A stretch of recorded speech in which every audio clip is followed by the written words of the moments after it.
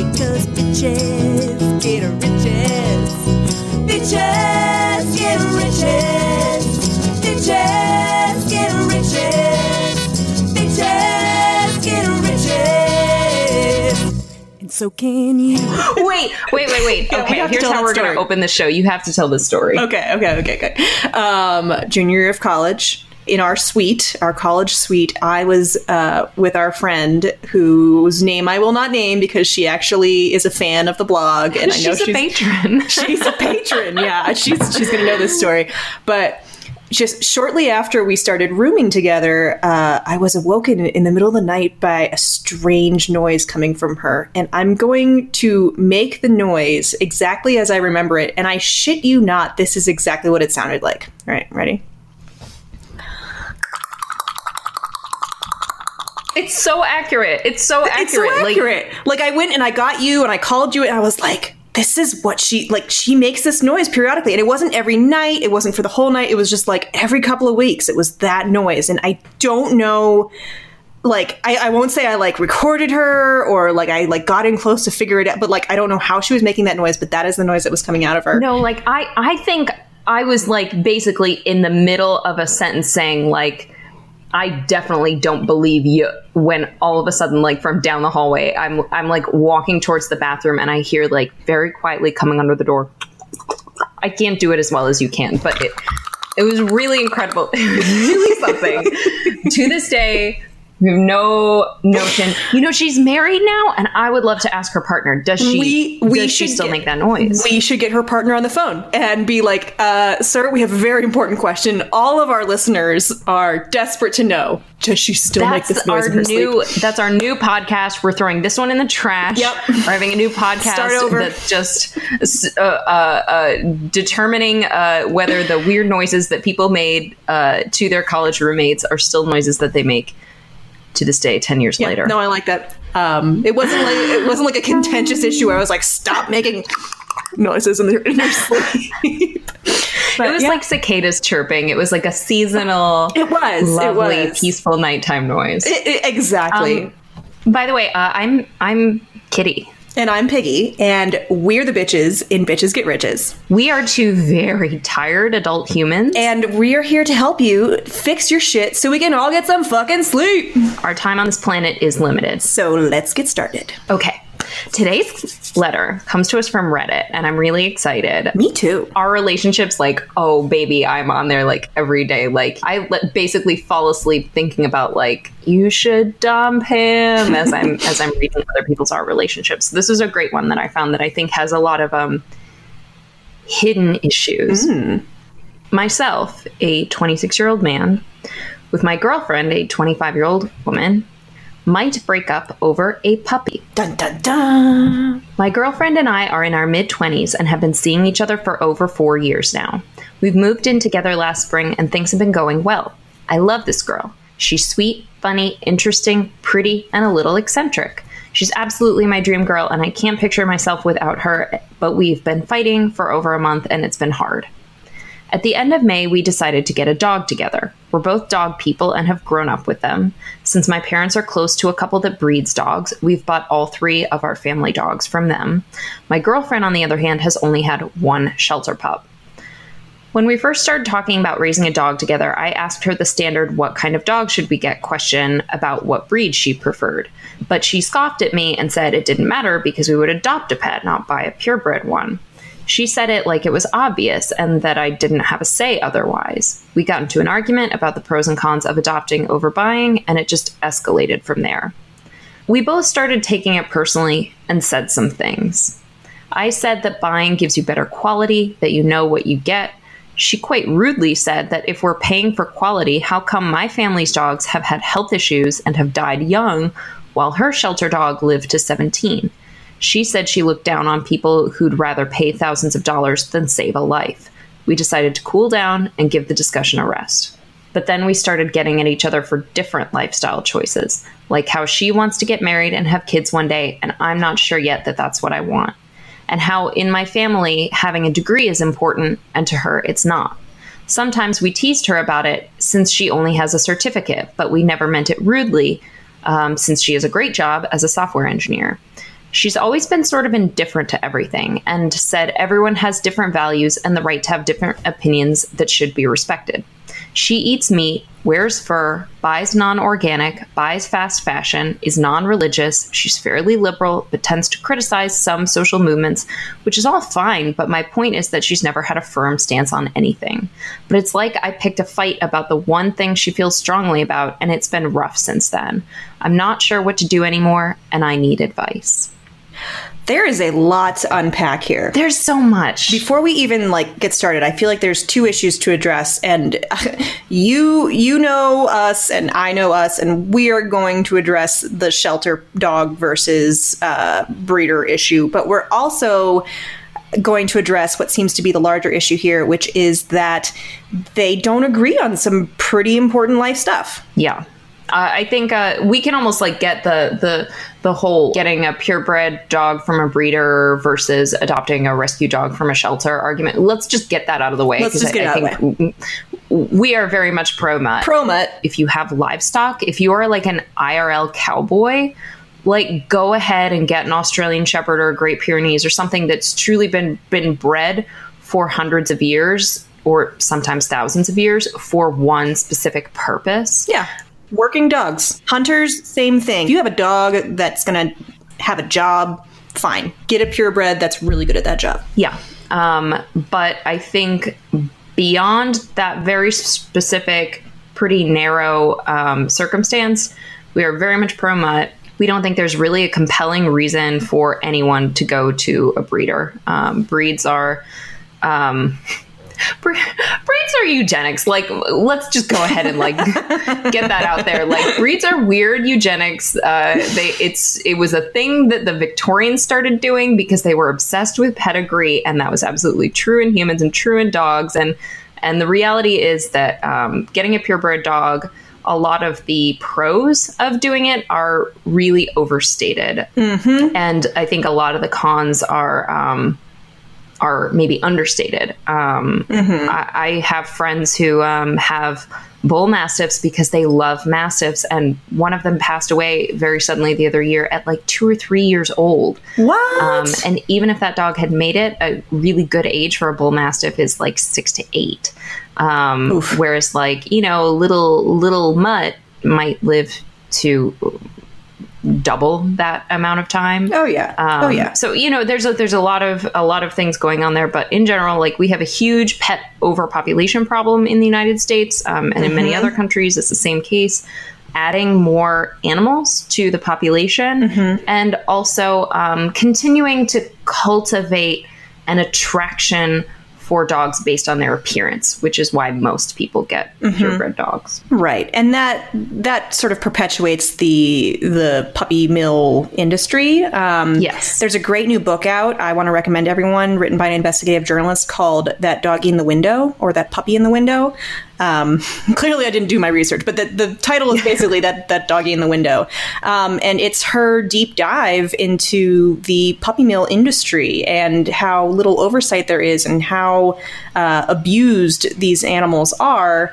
And how, the best way to stop this industry is with our dollars. So stop buying puppy milled dogs. Obviously, our question asker here, they're talking about going to a reputable breeder, which, if you must have a purebred dog, that's definitely the way to go. There's an idea that mine's coming from a reputable breeder. And even if that is the case, you are still contributing to both the pet overpopulation problem, and you are still contributing to the demand for that puppy mills are then supplying. Because people see you out walking your beautiful little golden retriever puppy, and oh my god, it's so cute, and I've been thinking about a dog. Honey, let's get a golden retriever. Oh, what's that? You are gonna give me the contact information for your breeder. Amazing. What? They're making me wait a year for the next litter? Oh, I'll just go to a puppy mill. That's very much and no one will tell you we're a puppy mill and we make our dogs live 6 inches deep in their own waste and just churn out litter after litter. No one's going to tell you that. They're all going to say we're reputable backyard breeders. We're reputable small breeders. They live in the home with us. They're so happy. It's lies. It's bullshit. And even when it's true, it contributes to the lies and bullshit. Yeah. And I also want to say, we're not just representatives, we're members. So let's cite our own personal experience here. You are a foster parent of dogs, and you have rehomed how many dogs by now? 20 dogs and about as many cats. So all told, I'm about to hit the 40s on foster animals. 20 dogs that were rescued. So I've seen some things. You have seen some things, but let's talk about the things you've seen, and let's talk about the things that I've seen. Of those 40 pets or so, how many would you say were quote unquote low quality, to use the terminology in this Reddit user's message? The reality is that most of the dogs that come to us are pulled from high kill shelters in areas that have a huge pet overpopulation problem.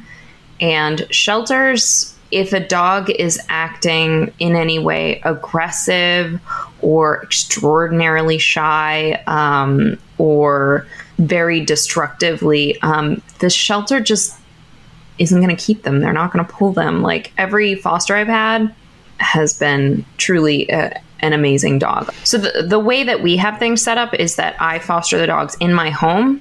And when applications come in for that dog, I look at their lifestyle and I think really seriously and really deeply about if that's a good fit for this dog. Because the dog's been living in my house. I get to see it when it's excited, when it's sleepy, when other dogs are bothering it, when the cat goes running in front of it. I get to see it in all kinds of situations. So I usually have the best insights into what kind of dog you're signing up for. An experienced foster looks at your application and tells you, like, I think this dog would be a good fit for you. That really means something. I've turned away people who would be fantastic dog owners. One of my dogs, Sunny, for those of you who follow me on Instagram at BGRKitty, Sunny had an amazing application for a lady who owned a heritage turkey farm up in Vermont. And she wanted this dog to just like be like her sweet little farm buddy. And that would have been a perfect life for him. The only thing was that she would go to make sales at restaurants and grocery chains, and they would be long drives. And she said, I'd love for the dog to come along. And Sunny gets really, really car sick. He gets terribly car sick. And we hoped he would grow out of it. We took him on some test drives to see if maybe he would get used to it. And he's never grown out of it. It's years later, we adopted him and he's never grown out of it. Poor buddy. So, like, foster parents put a ton of thought into, like, am I setting you up for success as an owner? Am I setting this dog up for success? So that's kind of like my number one recommendation is go with a dog who's in a foster care situation. Shelter for me is number two, because that may not be the most natural behavior. You may see a dog that looks super shy and is cowering in a corner, and it's just because it's scared. It's just because it doesn't know what's happening to it. And then when you bring it home, you'll see a completely new side to that dog. Different dog, yeah. Yeah, that was a little bit of my situation, as you know. So my husband and I adopted a dog almost 10 years ago now from the municipal animal shelter, otherwise known as the Pound. He had been on the streets and, according to the vets, had scars consistent with dog fighting, which is a huge problem in the part of the country where I live. So it's very likely that he was, either bred for dog fighting or a bait dog of some kind, but definitely did not have an easy puppyhood. But, we met him at the shelter, and they put the little whiteboard on their kennels that has the number of days until they kill them, because they only keep them for 60 days before they euthanize them. So he had 20 days left, and he was just this athletic, charming, happy looking dog. And he hopped right up. And, my husband is a large breed human, so we love large breed dogs. And he's, he was on the larger side. So we saw the 20 days left to live, and I was like, we can't leave him. So we adopted him. And it turns out, this dog was really just looking for a family and someone to protect, because shortly after we adopted him, he got super protective of us and super fear aggressive. And what we realized was, he was sort of in this limbo where he was like, I just need to be with someone I can love and protect. And once I get there, like, I will protect them with my life. So for, as long as we've had this dog, it's been an uphill training battle because he is very fear aggressive, and because he is a large dog, it could be quite dangerous. So he's muzzle trained, and he's never sort of out of our supervision. Like, new people have to jump through a whole bunch of hoops till they've got his trust. But once you've got his trust, he will remember you forever. We've had friends who moved away and 3 years later came back, and he remembered them and was cuddling in their laps. But we were sort of in this situation where the pound was very much pressuring people to adopt dogs, and I don't regret it at all. But I just think if he had been adopted by a family with small children or someone who didn't have the time to devote to training him, he would have needed to be euthanized. Yeah, he really lucked out getting you and your husband as adopters, because you guys, I have been through the dog acquaintanceship training seminar. It is a 90-minute seminar. Not to minimize, sometimes rescuing a dog that has an unknown background, you may not always know 100% what you're signing yourself up for. But I would say the exact same thing is true of adopting a puppy sight unseen, or picking one out when it's like, oh, so cute and fluffy and 8 weeks old. And are you adopting a puppy who is shy, who's lazy, who's super athletic, who's really friendly? You really don't know. You don't know. It is a gamble.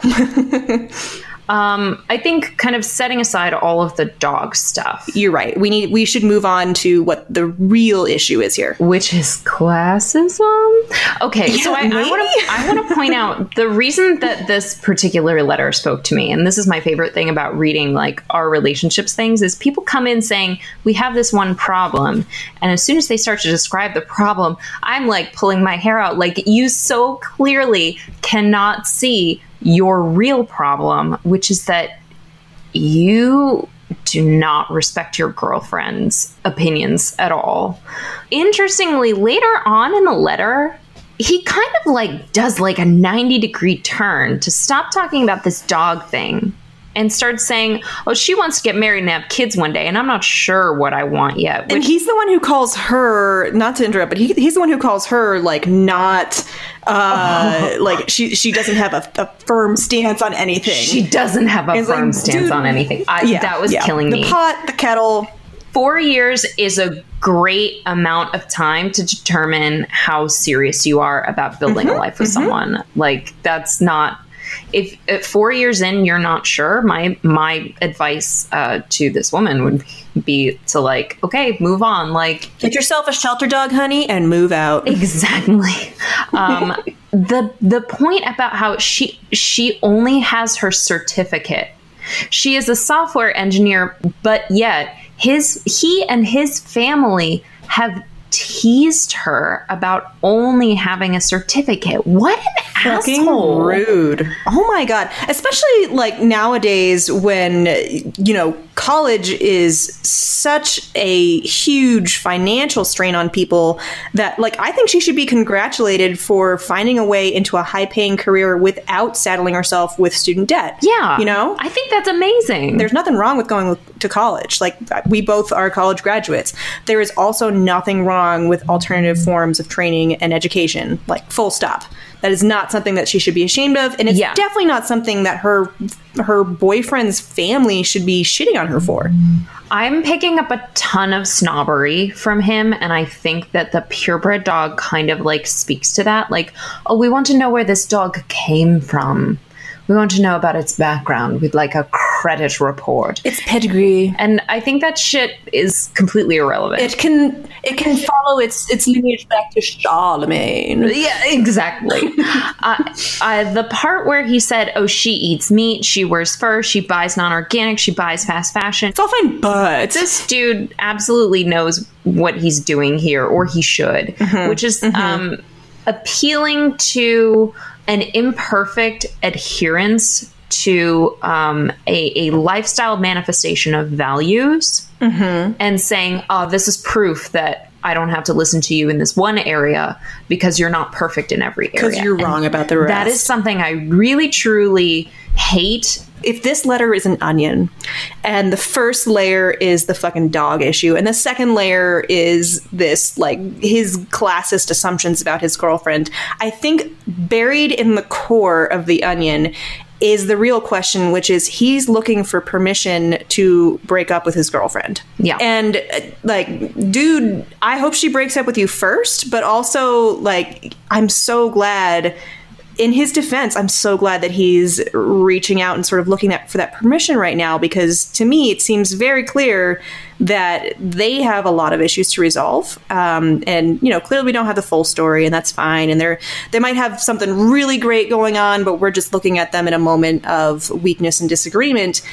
But, like, they either need to have these tough conversations about getting married and having children and about getting a dog and about their shared values as far as what they eat and what they wear before they commit to each other. And 4 years in is a long time coming to be having those discussions, in my opinion. Yeah, agreed. And I think it bears mentioning that, so they are 26 and 25. They started seeing each other 4 years ago, so when they were in their very early 20s.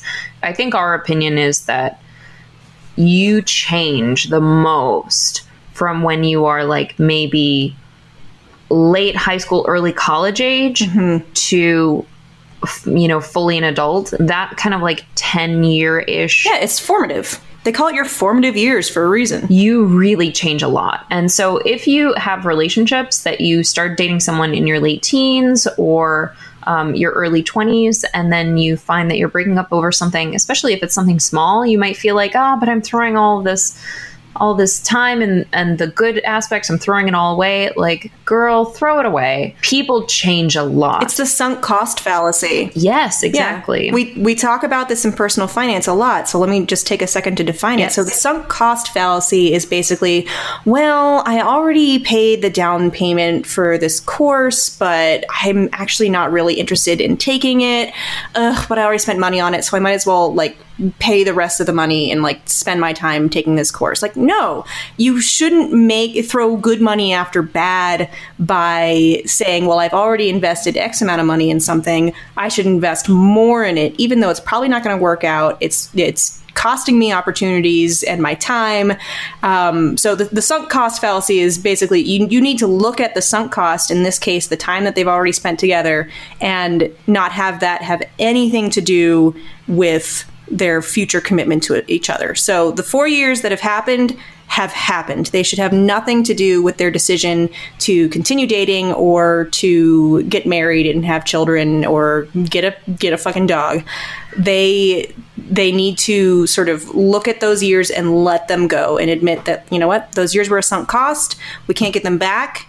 But they don't necessarily mean that we need to keep working this out just for the sake that we've already spent those years together. Totally. And I think we tend to have, like, a very binary view of relationships. Either they fail or they succeed. They worked out or they didn't. You're together or you're apart. And I think those are a simplification verging on a lie.